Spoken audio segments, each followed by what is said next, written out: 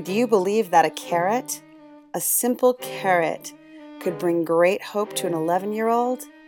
Well, one did.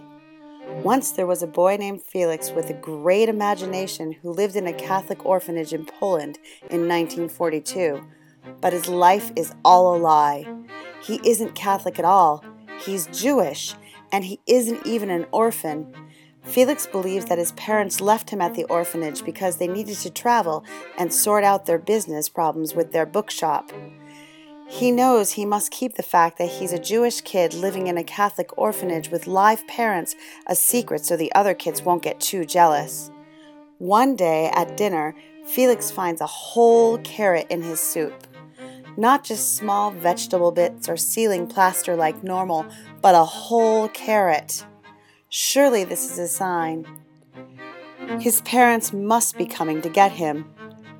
This is just one example of how sheltered Felix's life in the orphanage has been.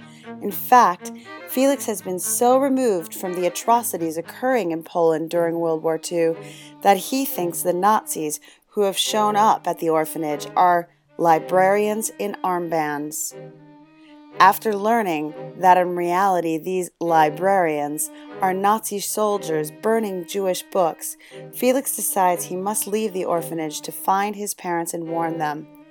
What Felix discovers outside the orphanage is far worse than even his tremendous imagination could dream.